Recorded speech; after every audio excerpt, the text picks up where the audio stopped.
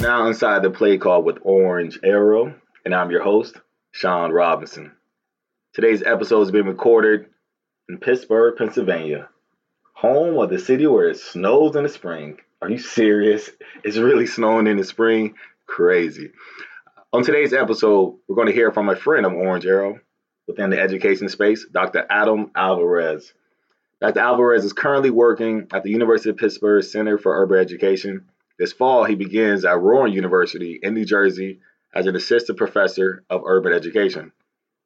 But first, who you with? Yeah. Who you with? Hey, who you with? Where you at? Orange Arrow, who you with? Hey, who you with? Where you at? On Hey. I got a couple questions for you. A couple this or that, as we call it. That's tough, man. Now, do you button your dress shirt from the top down or the bottom up? Top down. Top down. Top down. Yeah. Okay. I had to think about it. Yes. Sometimes I leave them buttoned and then I'll just slide it on like a t-shirt, you know? Seriously? It's happened once or twice. Wow.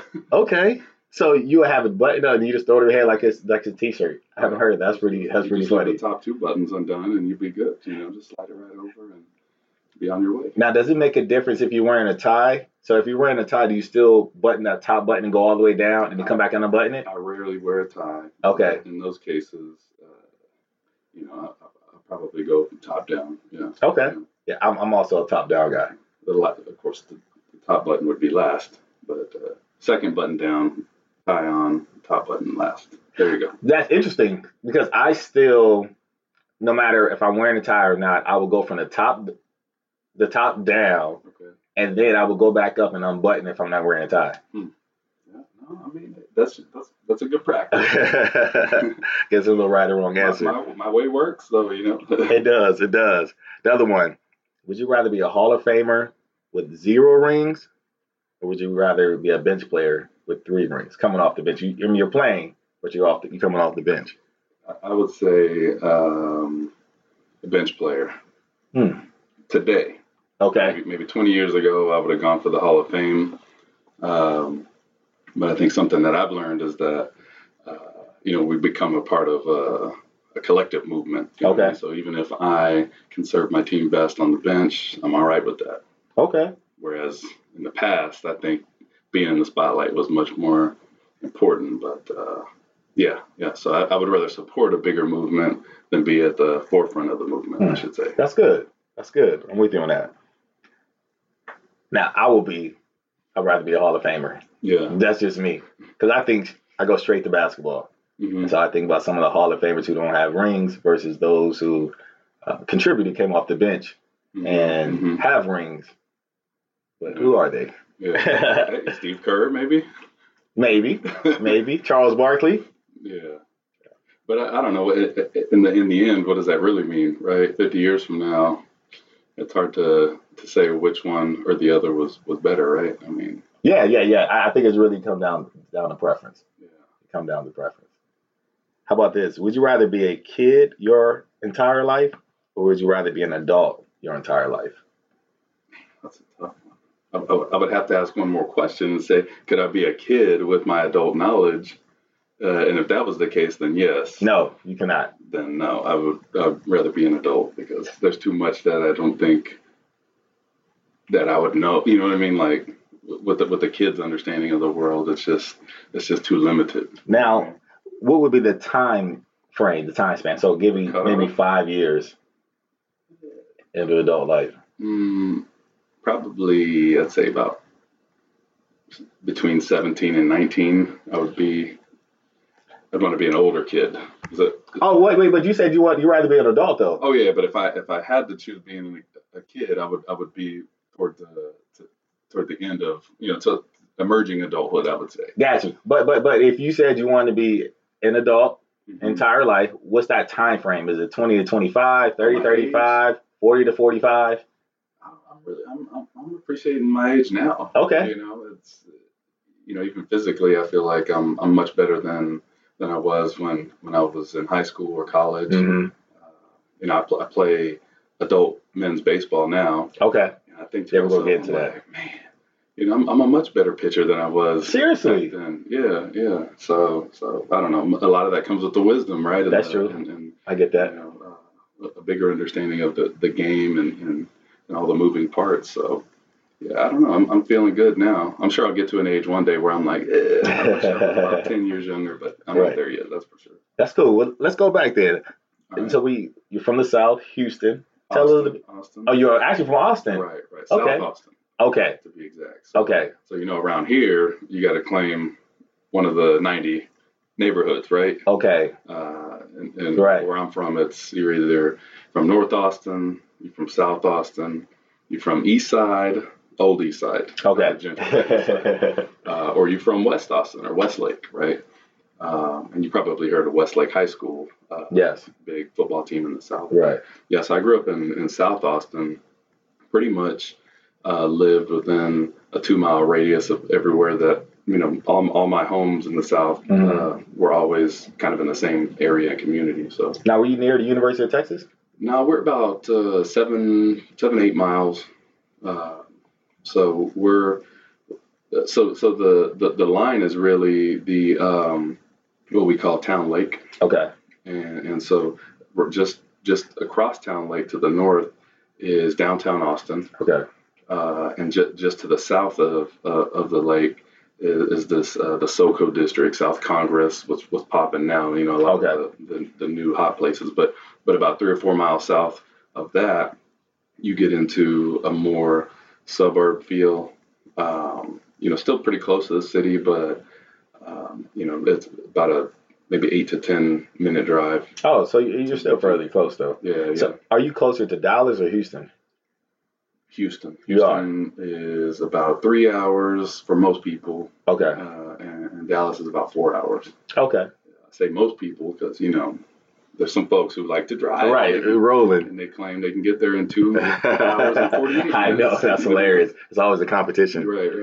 Yeah. Speaking of competition, tell a little about your sports background. All right. Well, you know, as you can see, I'm sitting here and not in some picture, you know, with a ring on. So I think I was probably like most athletes, you know, maybe average. But I played baseball my whole life. I played football for 1 year. Did you? Just to, I know this is new to you, right? Yeah. So the reason I played football that 1 year in, I think it was 10th or 11th grade, Okay. was so that I could get into this private school. And my cousin talked me into that. He said, just come up here and play, man. You're big, you're strong. Yeah. They'll put you on a team, you know, get tuition waived. I was like, all right, whatever. Right. So I went. That was the only year I played football as a lineman. And, you know, I never felt big for no reason ever in my life except for when I played football. But since I was about 7 or 8 years old, I played baseball starting right after T-ball. Okay. All the way up until my second year in college, maybe my third year in college. Okay. Who were some of your favorite baseball players? Oh, I pitched my whole life, and so my favorite, especially growing up in the South, was Roger Clemens. Okay. Who played at UT. Oh, I didn't know that. Okay. And then of course Nolan Ryan. Mm-hmm. You know, the Ryan Express dude was just a beast. Right. All the way up until he was 40, hitting 90 miles an hour, throwing no hitters. I mean, that dude was just amazing. I met him one time when I was 10 years old at the University of Texas Longhorns alumni baseball game. So they have, you know, the current team would play against some of the former some of the alumni who were in the professional leagues, and so they would every year they'd have somebody come out and do the ceremonial first pitch. And that year Nolan Ryan was there. It's like, oh, we gotta go see him. And he went out and he, you know, blew a few batters away, and then he just disappeared. And after the game, we're just kind of roaming around. And my uncle goes, look, there he is. You go take your baseball up to him. Right. And so I think my mom still has a picture somewhere of Nolan Ryan, my cousin Michael, and me as like that's pretty cool. 9, 10 years old. But if you've seen the movie Sandlot, Yes. Something similar There's no happened. crying in baseball. No, we needed a baseball to play a home run derby with, Okay. and somehow that ball with Nolan Ryan's signature on it ended up No way. in the cul-de-sac while we were playing baseball, and like, have y'all seen that ball? Are you Is serious? that the one you just went and oh man, no! And our parents were just so upset. Oh, yes. But that was before the movie came out, so Yeah. I know what Smalls feels like. Wow. So they both went to University of Texas. Nolan Ryan didn't. Oh, Nolan, but he was just at the event. Right. Okay. Yeah. Okay. Excellent. So tell everyone more about your sports. So I know. So you're a pitcher. Mm-hmm. I know I read somewhere where you pitch a complete game. That's right. Yeah. Talk to us. Yeah. So I pitched pretty much my whole life.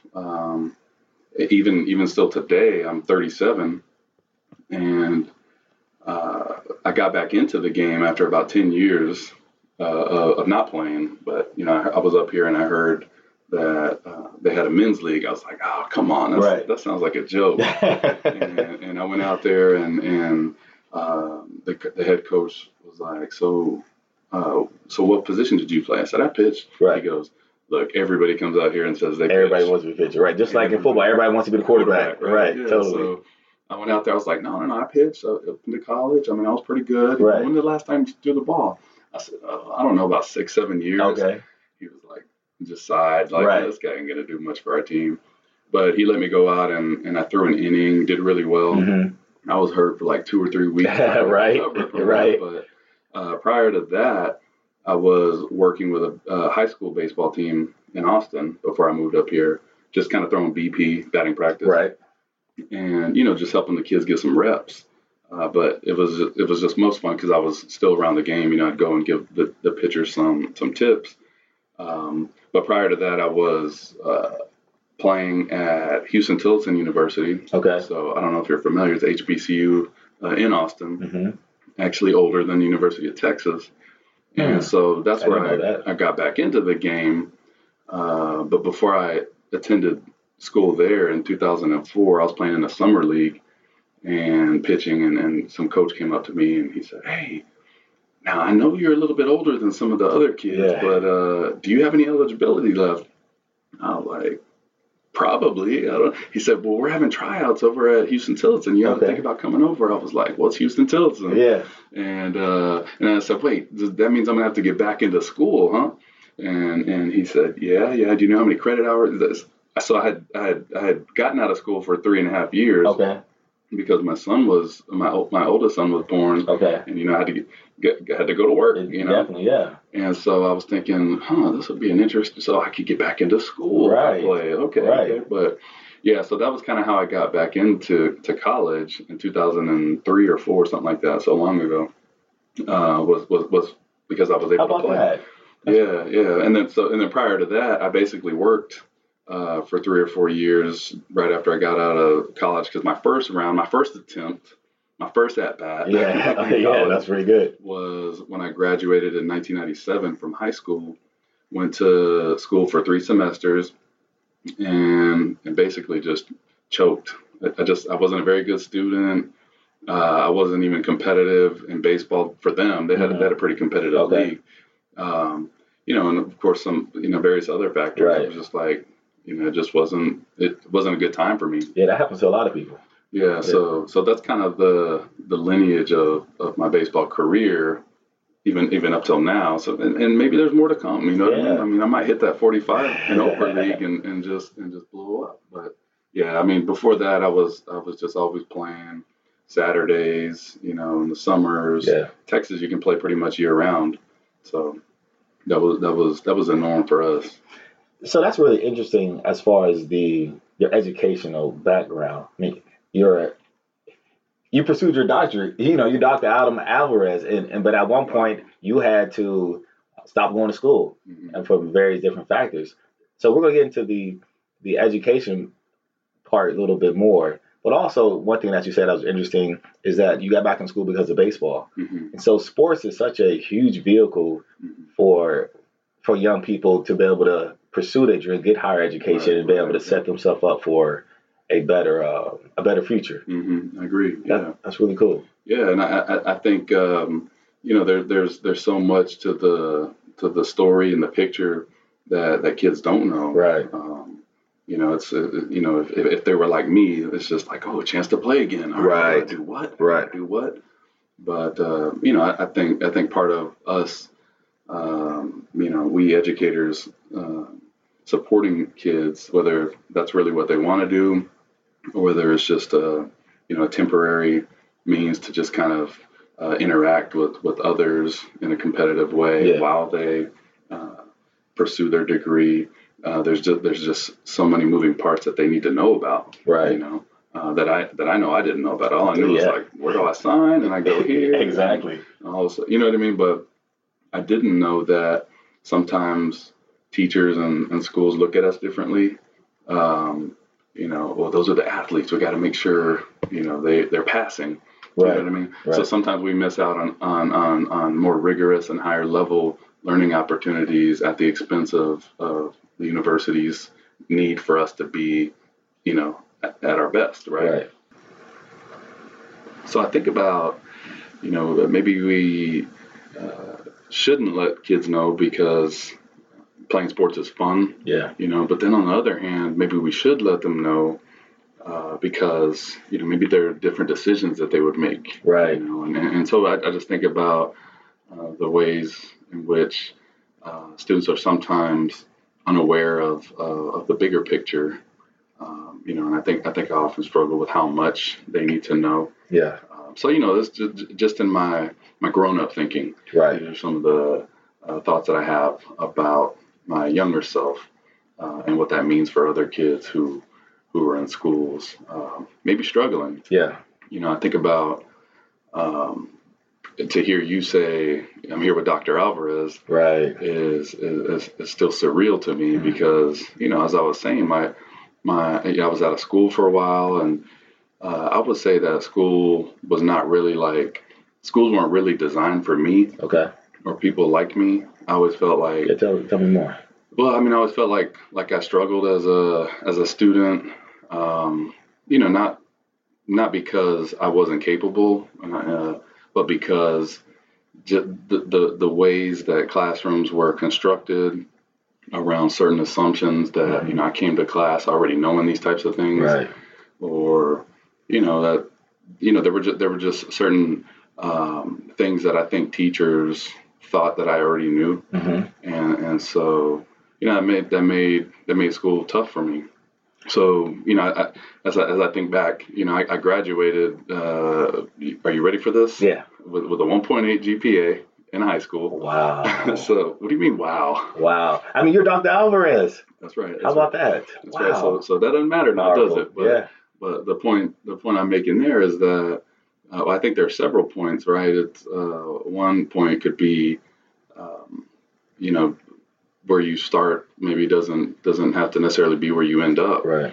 But it also makes me think about what little the school did to support me. You know what I mean? Like to some degree, if we think about how athletes operate on teams, right? If the GPA were yards per game or yards per carry, people might start looking at a running back or a receiver and go, "Ooh, 1.8 yards per carry. Yeah, somebody's got to do something, right?" Right. So we can look at the athlete and say, "Well, he can work out, he can do this," but eventually people start pointing at who else? The teacher. The coaches.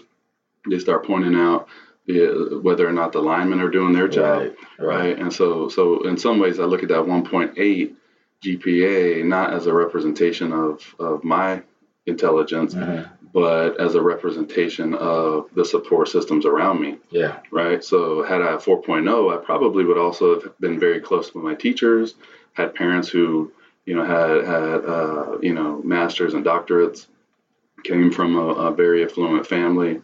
You know what I mean? So I think just in that message, kids should hear that how our schools rank our levels of intelligence in terms of GPA or grades is not representative of what we really know, right, in our level of brilliance, but can also be seen as a measurement of how well the system is supporting us. So that's maybe is that too deep? I don't know. Yeah. I So often think about yeah, no, things. that's good. That's good stuff. So let me ask you this. So thinking back to that time period, and did you cry out for help, or do you think it was the the teachers just not be able to identify or write you off early once you have shown that Hmm. you have not been as successful as we have would have liked. Yeah, I don't know. I don't know. It's tough. I mean, it's I often try to go back and fill those gaps in my memory. Like, what was it? I can't even remember my teachers' names. Yeah. And I hear people go, yeah, I remember my fourth grade teacher. I'm like, how do you remember these people? Right. I remember my third grade teacher. Like some of y'all must have just had some really good teachers, Yeah. But yeah, I don't know. But what I can say is that based on what I see in schools today, sometimes I'll be in a classroom or even in my own experience as a teacher, I'll capture a moment almost like I'm taking a picture, right? Okay. But in the moment that something is happening or I'm observing something, it's almost like a snapshot, like a still, and then a memory comes back. And I'm like, oh, I remember that was like me in class, So, so for me, teaching was one way to kind of recapture my schooling experiences, through teaching other kids and go like, well, oh, now I remember, my teacher in English used to do this and I hated that. Yeah. So let me not do that. Right. Gotcha. And then also when I observe and just watch other people and their craft, memories come back and I go, I used to do that. I used to do that as a teacher, So I think part of my moving toward education as a career and an opportunity has a lot to do with trying to fill the gaps of my own educational experiences as a student and just trying to pave the way for other children to have more opportunities and to try to expand what teachers know, and that's for athletes and for non-athletes. Yeah. But I think, going back to the 1.8, right? That was, it wasn't very competitive. I think I had better numbers in baseball. In fact, I'm not sure. I'd have to check, but I think I still hold the record for most home runs in a season. How about that? For high school in the TCIL district. But I often go back to my Facebook and look at the folks, and I'm like, y'all would have never guessed that I would be here. Exactly. But I do want to say that I think that it's important to recognize that where I am today is because of, a good part of that is because of the opportunities that other people have just kind of laid out for me. I was going to ask. Okay, that's good. And that's something that I didn't think about until I met my advisor, Dr. Milner, right? Who's also at the Center for Urban Education. And one of the things that he helped me realize in the summer of 2013, so he was teaching at the University of Texas while I was getting my master's to be a principal. And I asked him out to lunch one day, and I was like, I knew he was in Austin from Nashville, was here for 6 weeks, or was there for 6 weeks. University was paying him to basically stay there and teach his summer course. Right. And so I knew he couldn't say no to me. I knew he couldn't, say, I got to go home and take care of my family. So we went to lunch one day. And I was surprised now as I reflect on this, how little I knew and how much I attributed my success to my own efforts and merits. So the gist of that conversation was, how did you get into UT? And I said, well, I had to work really hard. No, but did you have to get any recommendation letters? Right. I was like, yeah. Well, who wrote you? I said one of them was the superintendent of our schools, and she went to UT. Okay. He goes, oh, okay. And I started seeing what he was doing. Right. I was like, wait a second, maybe that letter had something to do with it. Right. You're right. But he was like, did you score really well on your GRE? And I was like, I don't think so. No, not really. And what were you doing before you got into school? And I said, well, I'm still teaching, but I'm in my 4th year of teaching. How'd you get into teaching? I said, well, let's see. Holly Engelman wrote me a recommendation. In fact, I didn't even have to apply for the teaching position that I'm currently in. It's like, wait a second. Right. And what were you doing before that? I said, well, I was a teacher's assistant in a school. How'd you get that job? I said, well, I've been working on the units, the direct care units, because I taught at a hospital. Okay. And one of the teachers met me through some interaction that we had, and she made a recommendation. This guy would be really good working up at the How school. about that? I went back I said, dang, I ain't done nothing. all I did was, I guess present my best self and develop relationships and build trust and loyalty among people to the degree that they would feel comfortable working with me. Yeah. And I say that because, there could be plenty of other Dr. So-and-sos who would have been as good or better than me, but just didn't have the same sort of opportunities emerge. Right. And so, I'm not saying we don't need to work hard and put forth effort, but I think in some ways we need to stop kidding ourselves that we are where we are due to what we've done. Exactly. And so, the kid who had the 1.8 GPA might have stayed the kid with 1.8 GPA had he not made some shifts and met people and sort of tried to present himself in a different type of way and think about, and kind of embody the selfless nature, like what's good for other people, what's good for the group and the whole, you know what I mean? People appreciate that. Yeah. The power of relationships played a huge role in my life and got me to where I am now. Mm-hmm. And so knowing that, is that something that's important to you to be able to help others come along? Even more important now, I think just in celebrating our students who are in a program that we sponsored at the Center for Urban Education. We started out. This program served like 40 to 60 students, right? And everybody had the opportunity to join in, and for whatever reason, some did and some didn't. Mm-hmm. Some joined and then changed their minds. But one group of students, a group of 7 students, remained committed from the second quarter of their 9th grade year all the way up until today. Senior. And they're Right? senior, and they're graduating. And so, as I was thinking about how proud I was of that group. It was like, y'all could have done any number of things, yet y'all persisted. And there was one point in the program when our funding got cut and they continued to show up. Wow. And the tutors and mentors that worked in the program too continued to show up. And it was like, and so when I think about that, I also think about the interviews and the observations. And I was reflecting, thinking, you know what? Not one student ever said, I really like the way my tutor, teaches me math, or he's really good at helping me understand these grammar concepts. Mm-hmm. Every student highlighted the fact that it was cool to hang out with somebody who was in college. Mm-hmm. It was nice to have a really close relationship with folks. Yeah. And they just enjoyed being on campus. And I was like, wow. It wasn't really about what we were teaching or how we were teaching. It was the fact that they appreciated, having an extra support system, in their lives, right? Yeah, that's great. And so that reminded me of what's really important in the classroom. The content's important and all that, yes, but we get students there by developing trust and loyalty and relationships. Connecting every single one of these kids now is connected to the center.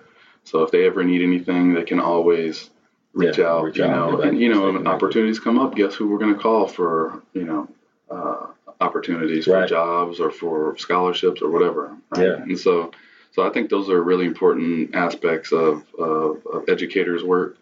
But also, as children and youth think about how they see themselves advancing on and off the field, I think, it's important for them to realize that these opportunities show up, for people who, are, I think, help to shape or welcome these opportunities, right? Mm-hmm.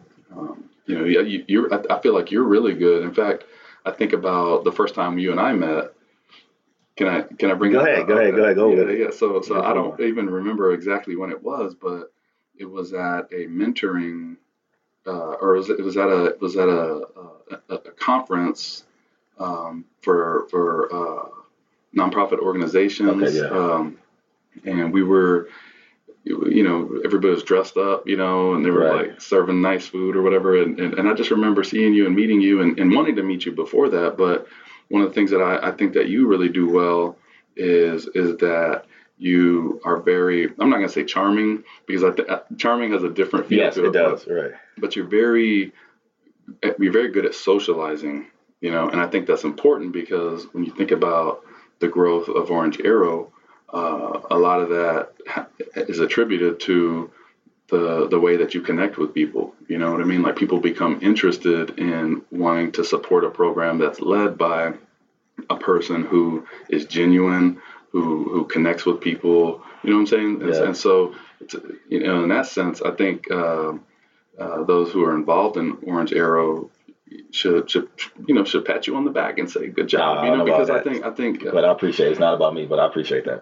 but this goes back to the opportunities, right? Because you're doing what you're doing, you're opening doors for other people, Right. including children, including the folks who support. Police and athletes, all the Exactly, above. right. And so, I don't want to discount that, and I want to make sure that someone recognizes you, because sometimes we do work and it's like you get down to the end and you're like, did anybody notice? So I want to be clear about that. But I think the opportunities, right? So I just remember you being very social with people, and I've also watched you do that with the kids that you serve. So I think it's an old saying that people do business with people that they like. So Right. it's important to be authentic, real, genuine, and be likable at its simplest point. So staying with Yeah. Pitt and the Center for Urban Education, tell us a little bit more about your research.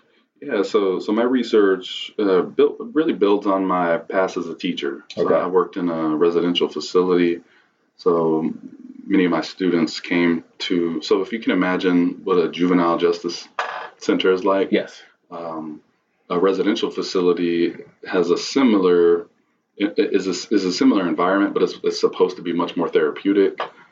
So there's counseling involved, there's medication involved, and kids are monitored 24 hours. But there's usually a school on site, and so if you can imagine a classroom filled with 10 to 12 students who have supposedly been diagnosed with ADHD or are grappling with some form of trauma, you can imagine how developing activities and learning would be difficult, right? And so I feel like I thrived in that setting. So when I came into my doctoral program, I continue to have an interest in how teachers are able to pick up on those issues that students are facing, or challenges that students are grappling with, like community violence, for example. Okay. What does it mean for a kid to hear a gunshot and then come to school the next day and supposedly have to function, Right, like nothing happened, Yeah, what I mean? normally, right.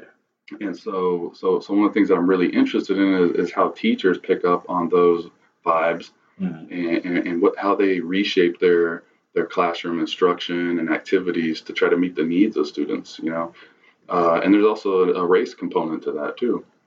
So does that differ by teacher race, student race? And that's really the other strand of my research is how best can we support teachers to center race in their work. Gotcha. Yeah. And so I work mostly with teachers and trying to help them develop knowledge and skill sets to be able to build their own instructional practices that center race.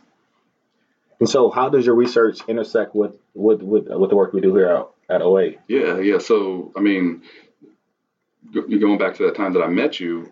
So initially, this is what my mission was for you. All right. So I wanted to have you come and talk to the tutors and mentors for the same program that I was talking about. Okay. All right. So I thought, oh man, he's going to be really good. He's just so energetic, and if we could just replicate this dude, right? But that ended up falling through. But I remained interested in learning more about you and the program, specifically about how you conduct class, how you might train the folks who work in other classrooms across Right. schools to just basically enact this curriculum, and what was that curriculum? So because of my interest and because of my initial reasoning for connecting with you, that's kind of how I came into the Orange Arrow fold. Right.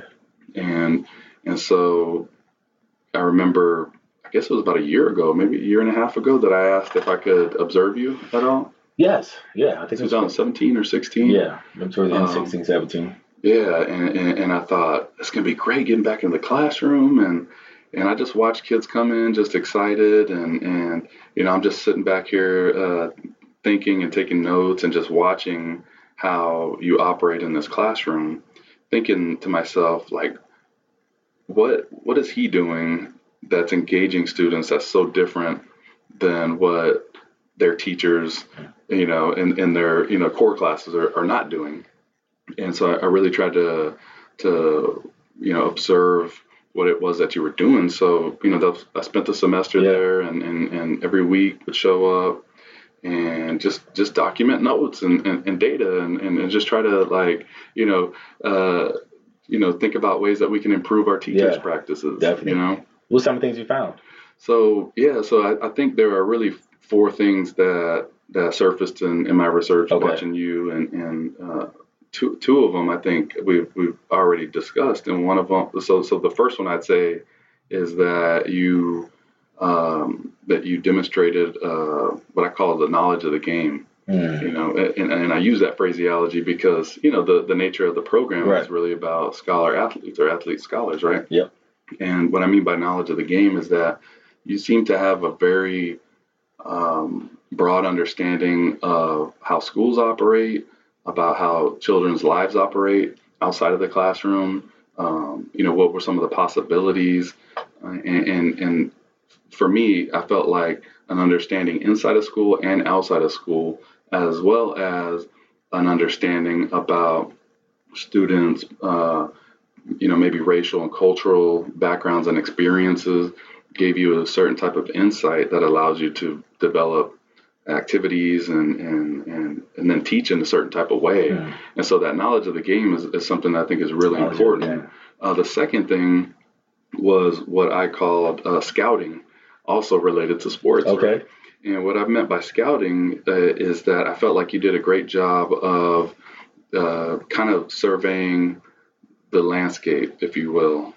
So when we scout in an athletic sense, we go and we kind of like check out, the field, the players, how things operate, right? And then we come back and we take that knowledge and we improve our practice. And so in the same way, I felt like you scouted well by understanding what the local places were. You know what I mean? And who went to the school before these children, right? And so you were just, and so much of that means you had to do your own research. Yeah, it's important. So that you stepped in that classroom and you had some points to connect with them with, whether it was the restaurant that people like to go, whether it was former athletes, etc. So there are a couple of sports coach or what have you. Yeah, right. Prior achievements of the school in terms of sports, but there are a couple of other big points that I'm still writing about, and I'll be happy to share those when those hit the That's papers. Great. But I would love to read it. But I mean, it was insightful to be able to be in what I call a non-traditional education space, because we tend to think that if we're going to learn about and do research on schools and students, we need to study teachers. And so for me, there was so much to gain from an educator, which I would argue is most of us. Yes, I agree. And what does that look like, with children and school spaces? So that's kind of how we came together.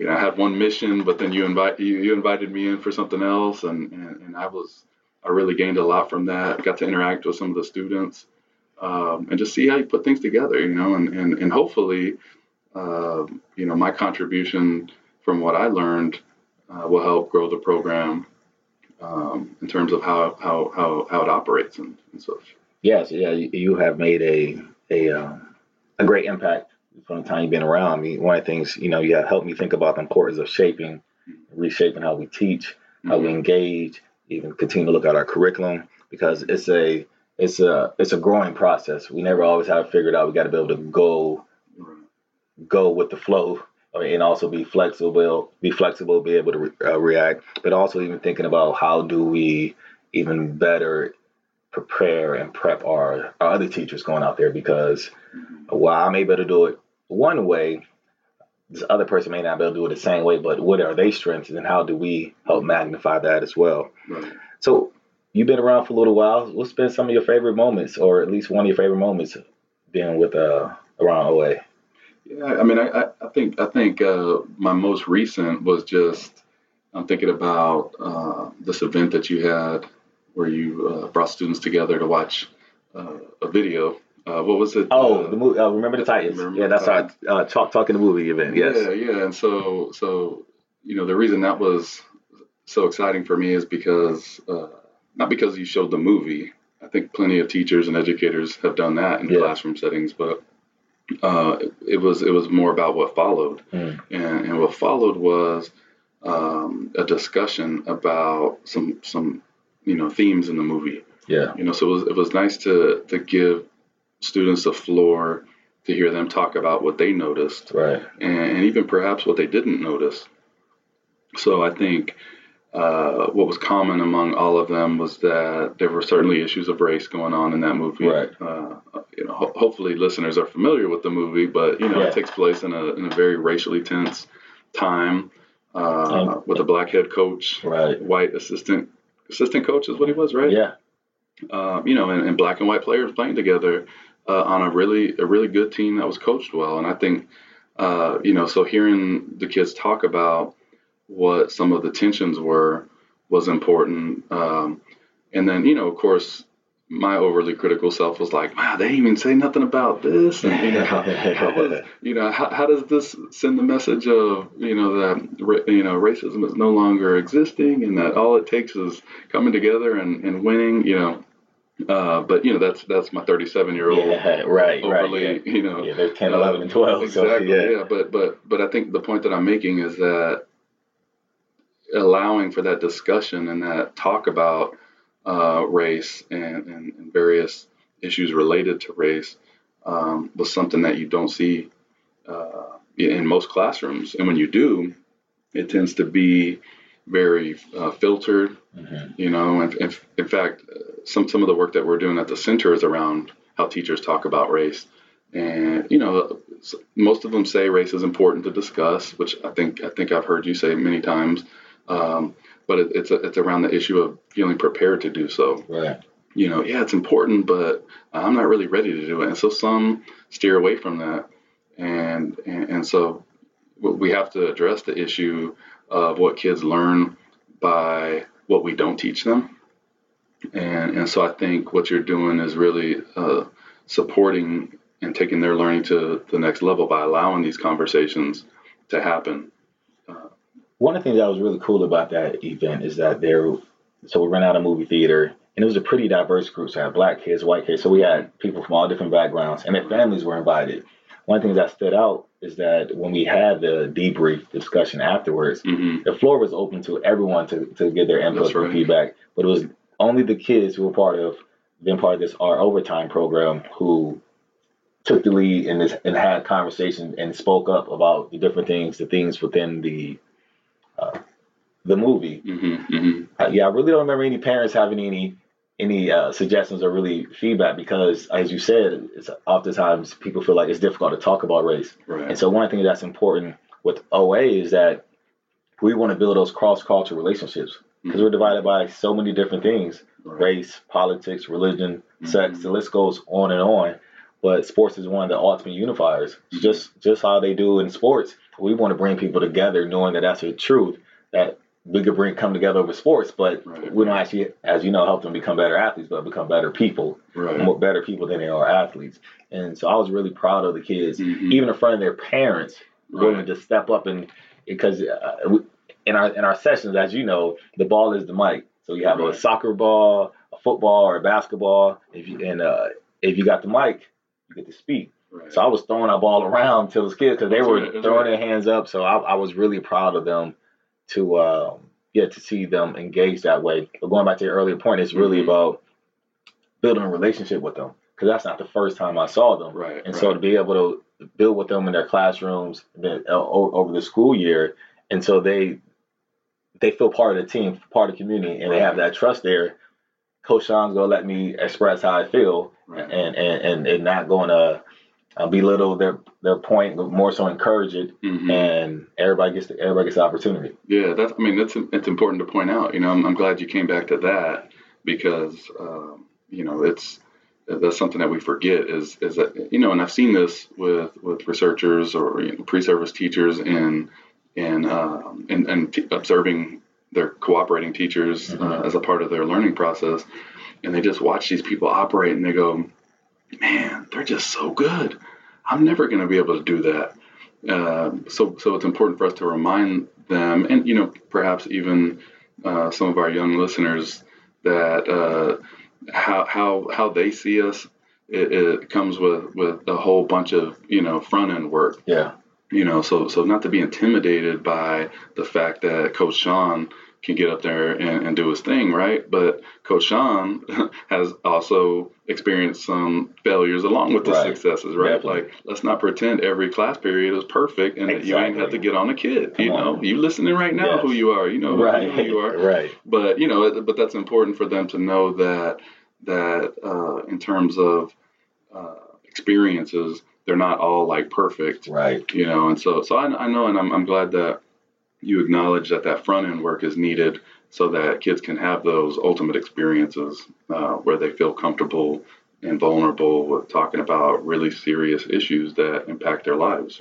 Yeah, and a lot of that comes from, as you said, it's not always perfect. And so you Mhm. have one or two kids who may be having a rough day. There might be some outside issues Mm-hmm. causing that. And so often we try to address that head on. Let's step outside. Let's talk about like what's really going on, because oftentimes their reactions is not because of what you're doing right there, but there could be other things, other factors where they're being bullied. There's something going on at home. They could be hungry, whatever the case may be. But so where do you see Orange Arrow going from here? I mean, I think at this pace, just in the time that I've known you in the program, I think at this pace, you could expect, people can expect that many more of these programs, many more Orange Arrows are going to pop up perhaps at other schools. And I may be jumping the gun, by saying that, but I think I'm not okay. So you're not. All right, so because more to come. Yes. Because what I see, just in our interactions, when I come by your office and watching the room filled with people who are talking about the program, adults, I mean, strategizing about ways to expand. You got, students working on computers, and it's constantly moving, right? Mm. And so at that pace, we can expect that more of these Orange Arrow programs are going to pop up. Just I would say across the country, and it may happen faster than you're ready. But what I'm seeing in these interactions is that you're training. No, I'm not going to say training. Training seems like something you do for animals, right? All right. So you're preparing leaders in Orange Arrow, coaching, right? Coaching leaders, and so I think a natural consequence of that is that they're gonna feel confident enough to lead a program in a different place, and I think it's important because not everybody sees that, right? Yeah. Funders don't see that. Folks don't see what goes on behind the scenes. Right. And I think that's important for folks to know that there's always this constant work around preparing leaders, because ultimately good leaders serve students well. Yeah. Right. And so I see a national movement around this program. Perhaps inter university connections with Orange Arrow. Different ways to think about how to engage students. Yeah. different ways to reward students for participating, Right. for reaching back and so forth. Maybe that's another phase too, is that when kids graduate, they come into the program and also engage in Orange Arrow from now the coach side. Right. Right. I mean, that's down the road because, because they're younger. Right. But it's really interesting. We have some kids now who started when they were 10, but now they're entering high school. Mm-hmm. They've already started reaching out and said, what can we do to help? Mm-hmm. Can I be a mentor? Right. And so to your point, we're starting to see the early stages of that happening. Yeah. So, I mean, there's definitely some growth all over the place. I mean, I see you smile and nod, and I'm like, I must be close. You're definitely close. You're definitely close. I'm anticipating. We can't share everything right now, but yes, Right. you're definitely really close. Yeah. And so, anything else you want to share? How do we stay connected to all the listeners? Sure. Twitter or whatever. I am on Twitter. I know you're going to Rowan here soon. That's right. On Twitter, I'm at Adam_Alvarez13. I will be moving to New Jersey in probably this summer, July, August maybe. That's awesome. But yeah, I'll be an assistant professor of urban education out there, continuing my work, working with PhD students, master students who are interested in teaching, and working with students as well. So perhaps, an OA pops up, further east, and I'll know a little bit something about it. But yeah, I'd be happy to connect with, teachers, parents, students, administrators, whoever is interested in and contributes to Orange Arrow. Follow me. We can bring our work together and continue to grow Orange Arrow, and really just to ensure that students have the most opportunities Right, that's what it's about. To get past that 1.8 GPA. Right. That's them, and just create new pathways for all students to be successful. And that's at Adam_Alvarez, ALVAREZ 13. That's right. Got it. Yeah, that's me. The number 13. Well, Adam, thank you for your support. Thank you for your friendship. Thank you for your time. My pleasure. Thanks for having me. Thank you for listening to today's episode of Inside the Play Call. Make sure you stay connected. Our website, orangearrow.org. Twitter and Instagram at orangearrowpa. And Facebook, orange.arrow. Until next time, who you with?